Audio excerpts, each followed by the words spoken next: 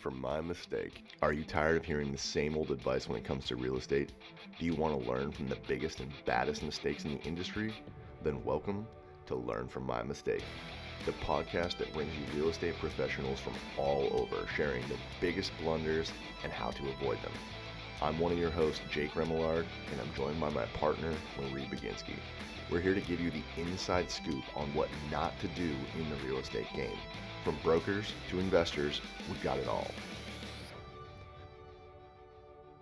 We're not just here to tell you about our guests' failures, though. We're here to help you learn from them so you can make the right moves when it counts. So buckle up and get ready to hear some juicy stories and expert advice you won't find anywhere else. This is Learn from My Mistake.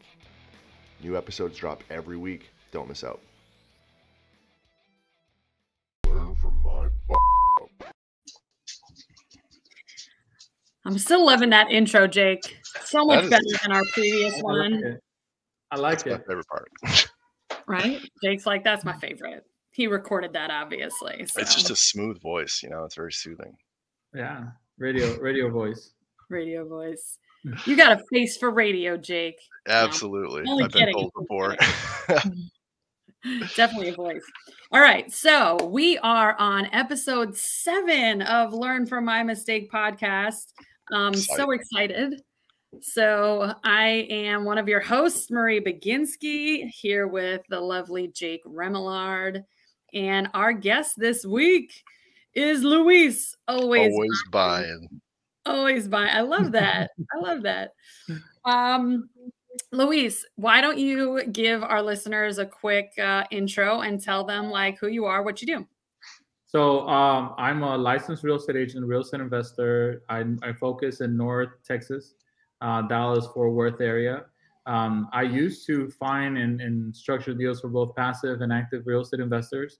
But a mistake, right? It's being an agent, thinking that it's going to be easy and we're going to make all this money. And even though it's self-rewarding, you help people out. At the end of the day, if you're really trying to make a lot of money, it's becoming an investor. And I've made a lot of my investors a lot of money, which some of them, very few of them, I've kept friends with. All of them have just treated me like an agent, and I was good as the last transaction. So you live and you learn. You live and you learn. Absolutely. Yeah. So how long have you been an agent there in Texas? Since 2004. So I've been an agent for a while now. Yeah, I was in the market when I first got here. I'm from Florida. I started working with the Hispanic market, and one of the difficult parts of Hispanic market was lending. So there used to be a bank here called Banco Popular, which used to lend people with their tax ID, but they required a hefty down payment. They required a bunch of documentation, which led me starting working with investors, because investors back in that time were doing self-financing, owner financing. Yep. So working with Hispanic clientele got me working with investors. And then the market shifted to 2008 and the whole entire bubble, the short sale. I became a short sale guru then, because I was doing nothing but short sales. And that got me into a lot more group of investors, which if I knew what I knew then, I'll be doing a podcast on the beach somewhere. You know what I mean? But, you know, it's in God's timing. So it is what it is. So I'm happy. Absolutely. I love that. Interesting. You been in the game long enough to have been through the crash, right? Of 2006, 7, 8, depending on where you were in the country. So what was that like? You know, any big learnings if you were to go back to that time period? It's amazing. So I was still I got licensed in Florida, and I was here licensed in Texas. So I had a connection of agents in Florida, and just to kind of, you know, set what it looked like back in 2006. If you had a pulse, you got a loan. Okay, back in that day, for younglings that don't know what I'm talking about, there was an 80-20 type of loan. So the banks were like, oh, you need 20% down to come in, but don't worry about it. The lenders will say, the loan officers will tell the borrowers, I can get you a financing for 20%. So a lot of people were just getting houses with no money down. And then you come into the income standards. Well, it was stated income. Stated income means that anybody would be like, oh, yeah, sometimes I make 100, sometimes I make 10, sometimes I make 200.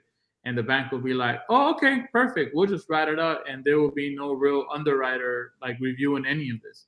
Right. So people will buy like 2 to 3 houses. I mean, I was an agent back in Florida and I sold some condos. And let me tell you, man, anybody could qualify. You know what I mean? Like, so what would you do different now? Like, would you go back and buy a bunch in your own name? What would you do? Well, no, because what that happened is, supply and demand, right? The demand was high. So, and there was a lot of houses. Everybody was building back then. Mm-hmm. So, buying houses, they were more expensive. People just wanted to buy houses. People had no right to buy a house who bought a house, Yeah. No hit to my car dealership friends, but it's like going to get a car. They want to see how much they can get you in the car for. They don't care if you qualify for that car or not, right? And so the problem with that is when the market corrected itself, both here in Texas and over there in Florida, like you bought something for $200,000, let's say, that really was worth $150, but because the market was flooded, now it's worth $80. So it was a very interesting part of the market because I would have bought when the market crashed. So if you guys ever saw the movie Big Short with Bale, what's his face? Batman. Yeah. So oh yeah, no. What's his name? Batman. Batman. He's Batman. You like Batman. Batman. So that's when I would have bought, because we were buying properties, and I was working for multiple companies then, that we were buying properties like 30 cents, 40 cents on a dollar. I'll give you guys a quick story. Countrywide. You guys remember Countrywide? Oh, yeah. So for the youngsters, right, that are watching this, Countrywide was a bank that was like Bank of America, big boy bank. But they really messed things up because there was one scenario where we actually sued Cross Country Bank to give us the actual file, and they didn't have it. So instead of going through litigations, they just decided to sell it to us for like 20 cents on the dollar. And I'm talking about all types of properties we were buying just super cheap. Well, my investors, the ones that are working back then, I did the short sale. Like when I'm talking about the short sale, they gave me a list of pre-foreclosures. I would reach out to those lists. And back then, skip tracing was something of the past. So I would go and knock on the door. My line was, good things happen to bad people. But bottom line is you have to take care of it. And I'm here to give you an option. Can I come in and tell you what your options are? You can do a loan modification, which was very rare for you to get approved on.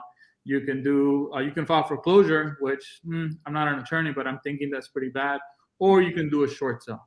And then I will tell them the story of my uncle's horse. You guys want to hear the story of my uncle's horse? I would love to hear the story of your uncle's horse. So my uncle grew up with this horse. He loved the horse, but one day he gets hit by a truck, right? So my grandfather was like, you know what? I'm going to take him to the horse shed and I'm going to have them, take him out. And my uncle's like, no, that's my horse. I want to make sure that if he's going to see the last thing he sees, I want him to see me and I want him to take him down. So Mr. Homeowner, do you want to be my uncle and take responsibility and make sure that you sell the house instead of some bank that doesn't care about your horse, doesn't care about your house, comes and takes it from you? Let's do the right thing today and start the short sale. Well, short sales will take literally like over a year to 6 months, but the profit margin was there. So these investors will buy them at like 20 cents on a dollar, turn around and sell them for 50 cents on a dollar, make the spread, and it was straight factory. It was a very good time to be in real estate back then. For people that knew what they were doing, let me tell you on that. Right. And so you mentioned that skip tracing is a thing of that you said past, but I'm guessing you meant future because it wasn't quite around yet. So door knocking, that is cutting your teeth on some rough sales. Like you must have just been beat up there. Can you tell us about maybe like some mistakes you made when you were first approaching that, or maybe some like horror stories or just something you would add to the door knocking experience? So, everything happens for a reason, right? I was very shy, not shy, but I was very like, you don't like to talk about money. Hispanic families don't like to talk about money. And definitely if you're going through some bad financial things, we don't like to talk about money, right? So when I was in college, I worked for a credit card collection company. And let me tell you, man, if you want to hit someone right in the face about just talking about some awkward things and getting the ball on the road, it's collections. right? So I think that built me up. And then collections, I don't remember if it was for every 20 calls, I'll get a collection call. So I did the same thing when it came to door knocking. For every 10 doors that I knocked, I got a yes. And then the biggest thing for me was that a lot of these people that I door knocked, they would, be upset with me, tell me to go find the highest tree and jump off it face first. But then when the foreclosure date was coming, boom, they would call me. And what I've noticed is, my personality is I'm very honest and very to the point. Like I'm not gonna sugarcoat anything. I'm just like, when they used to tell me what's in it for you, I'm like money. Right? Oh, can I stay in the house a little longer? I was like, look, the short tail might take a while. The short tail might not get approved. You might be getting kicked out of the house. Oh, then why should I go with you? Oh, because I'm an option. This is not your only option. And I think that allowed people to be open to me. So to answer your question, it was just like, okay, they told me to go F myself on this one. Maybe the next one they'll tell me to go F myself. But if I get knocked 10 doors, I'm going to get a lead and I'm going to make something of it. And working commission, it's hey, I gotta get this 10 doors down. So it was fun. I miss it, but it's not scalable. Sure. You know what I mean? It's hard to do now. Yeah, absolutely. And I think that that's something for people to pay attention to is the importance of paying attention to that metric. That if you know what the number is for whatever you're trying to do, you know how many times you need to go do it before you're going to find something. Right. So it's pretty cool that you were able to kind of work that out at 10 and just. It became a game. Yeah, it became a game. And honestly, I have really tough skin now, and people have to literally kick me out of their house for me to, you know what I mean, for me to say no or walk away. But it's a fun experience, and then just educating the consumers and helping them out has always been a good thing. Yeah. I'm sure it made you a good speaker, good conversationalist. You gotta have a lot of good quick comebacks, right? When people are trying to kick you out and you're like, wait. There's more. Yeah. I mean, it's about pain. It's like, what are you gonna do? I can remember a scenario where, the guy was so mad at me, which actually me and him are still friends on Facebook. He was like, "How dare you come into my house? While my family's eating. I should call the cops. In fact, I'm gonna get out of my house. I'm gonna whoop your ass." And I was like, "Look, man, I'm here to let you know that if you don't find a solution, you and your family are going to be out in the streets. And then when that happens, what are you going to tell your kids?" And then he was like, "How dare you come?" And I'm like, "No, man, I'm not testing your manhood. I'm just here to let you know that shit, you need to do something. I'm here. I'm here." And he's like, it is what it is, right? And I want to tell you guys that, if you've been praying for a solution, I'm at the doorstep, man. Come on.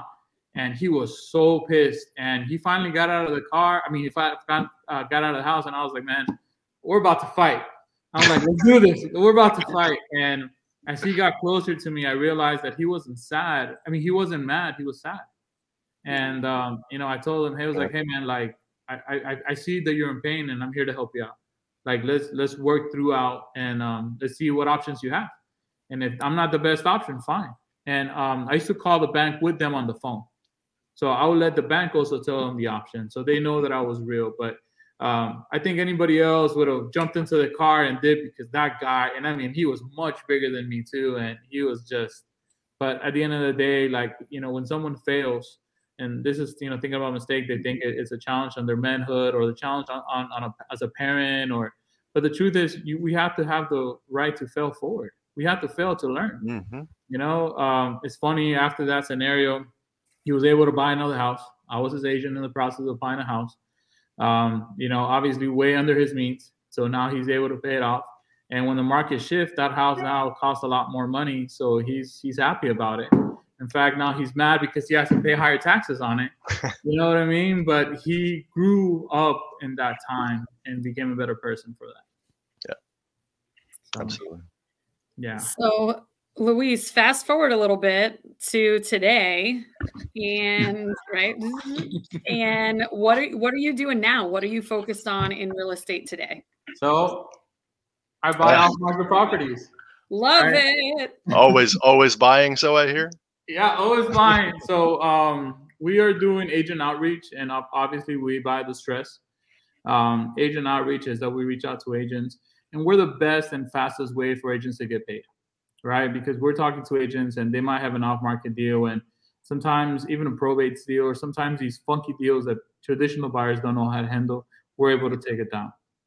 And then obviously the stress properties. The stress is defined into two types, right?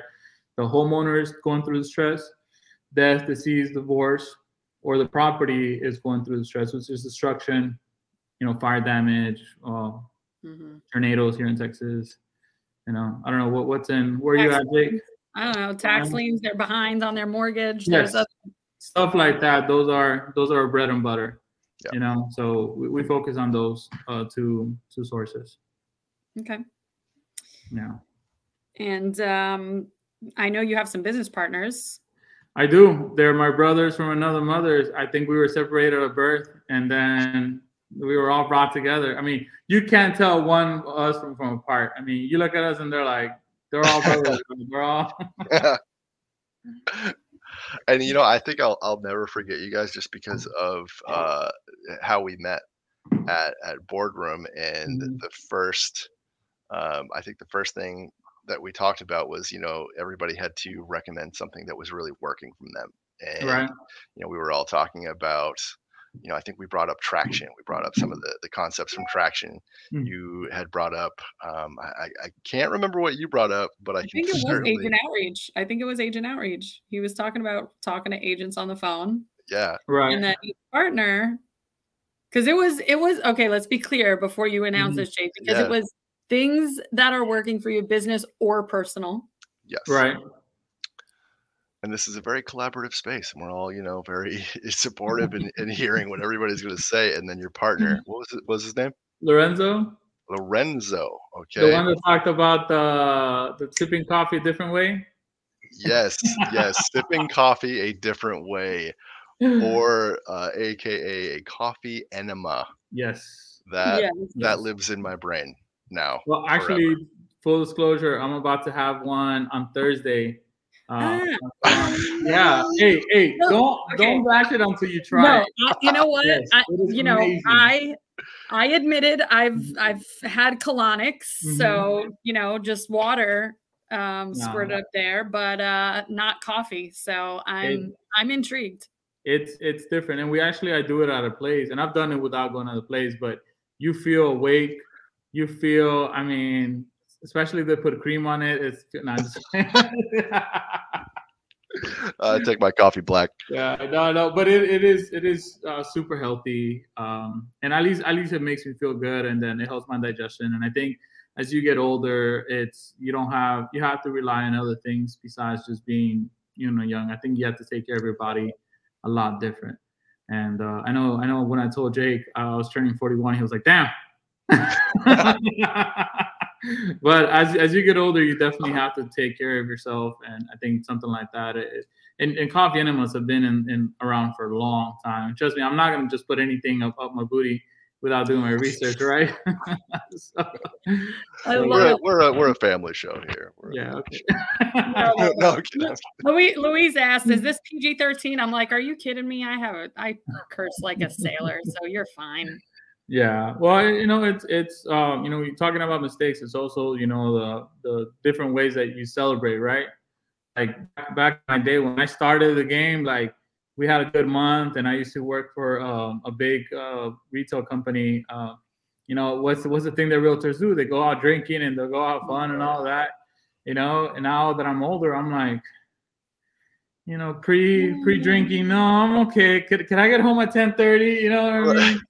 But here's the truth, like learning from your mistakes. And if you have someone here that celebrates going on and beyond, like you shouldn't. Like I think going to things like the boardroom, participating in stuff that you're traveling, you're getting meeting people like you. I think that's the best way to celebrate stuff. Because not only does it take you out of your comfort zone, but it also opens up your mind to great, other great people. It sounds like fun when you're young to get drunk and party, but you're not getting anything in return. You're just getting a hangover, and as you get older, those hangovers are just not worth it. Yeah.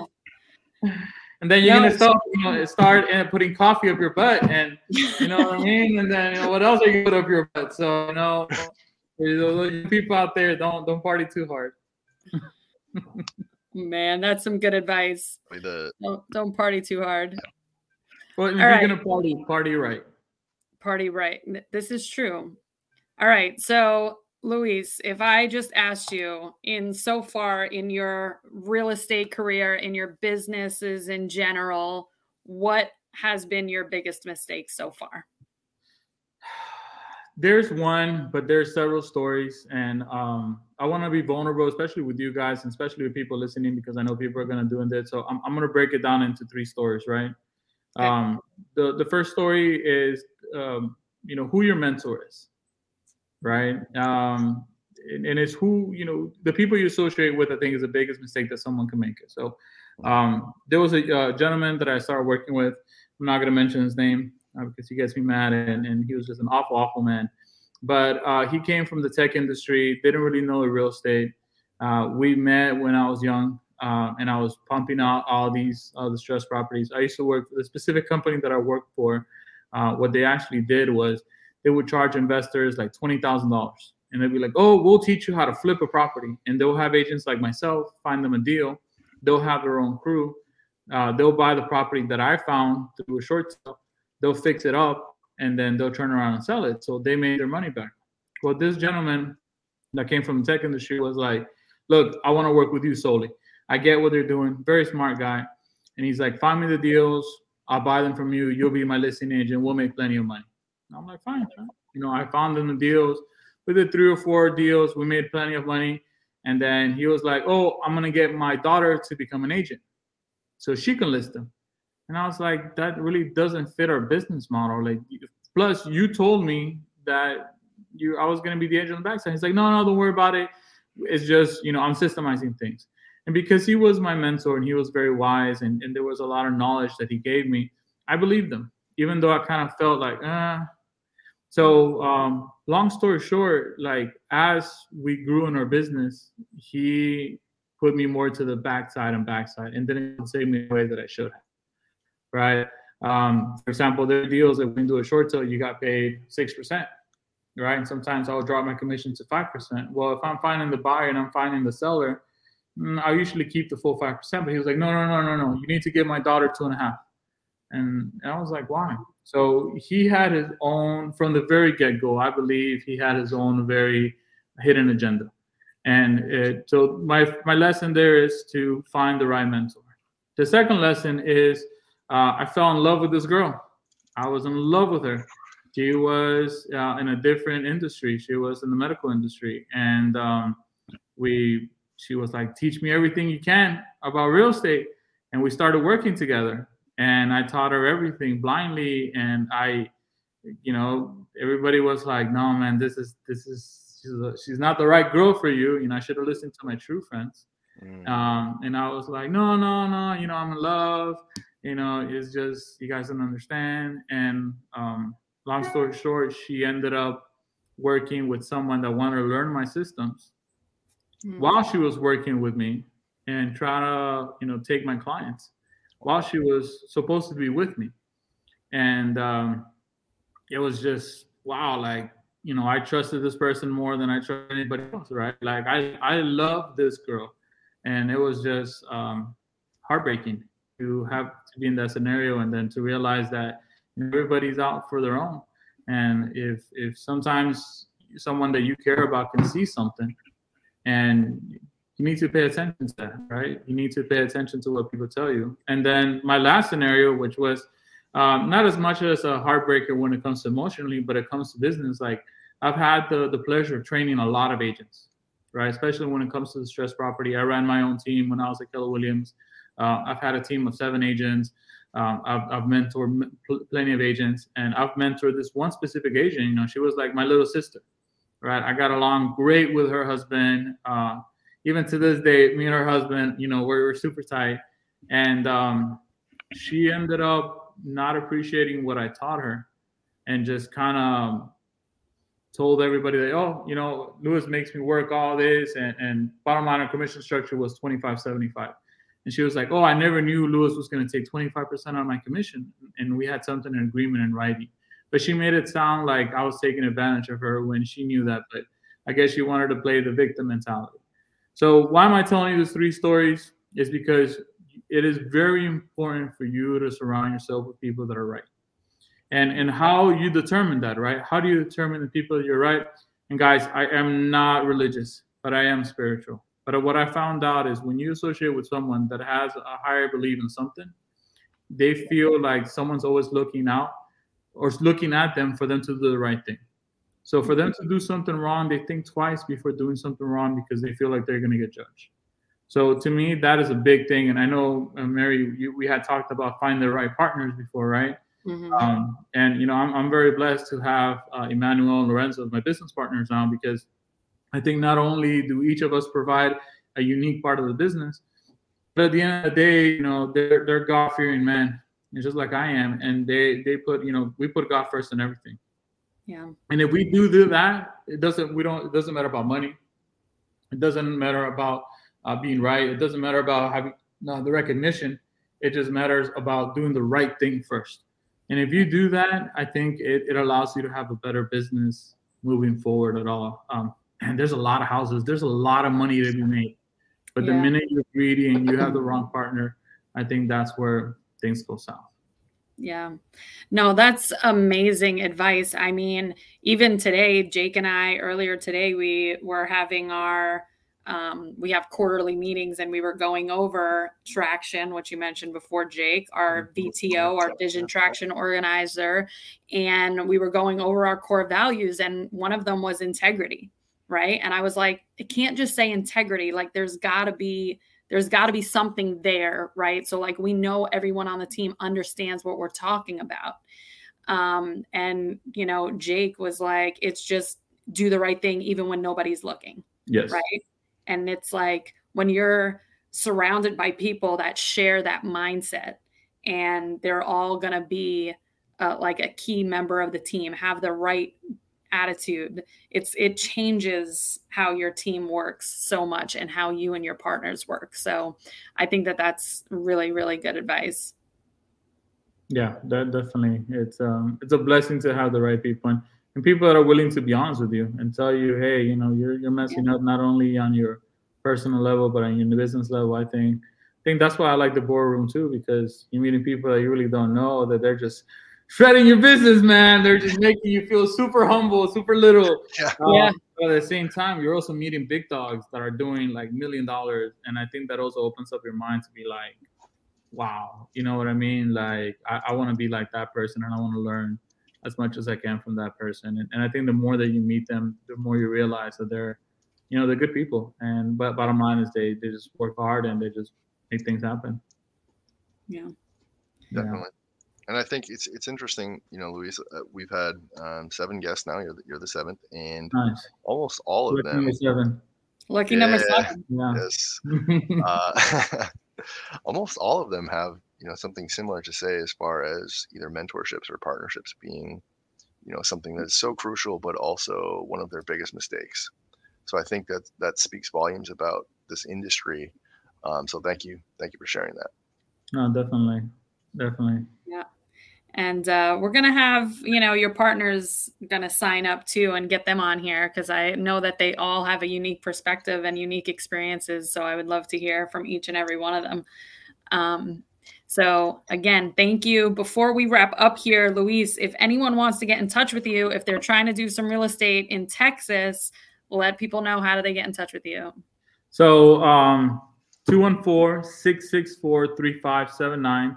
Or you can email me at m4hboardroom@gmail.com. We're looking for buyers and we're looking for sellers. If you're going through a distressed property anywhere, you know, if someone has died in your family and you don't know what to do, if you're getting divorced and you just need a shoulder to cry on, you know, just call me. It's like it very comfortable. You know what's funny? No, but being serious. When bad things happen to good people, or when bad things happen, people don't know who to turn to. So turn to an expert.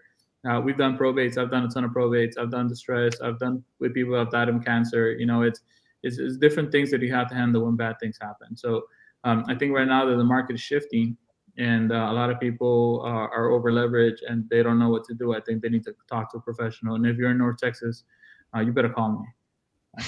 Yeah, I mean, listen, you've been in the game for almost 20 years. I don't know if you realize that. That probably hurts to say.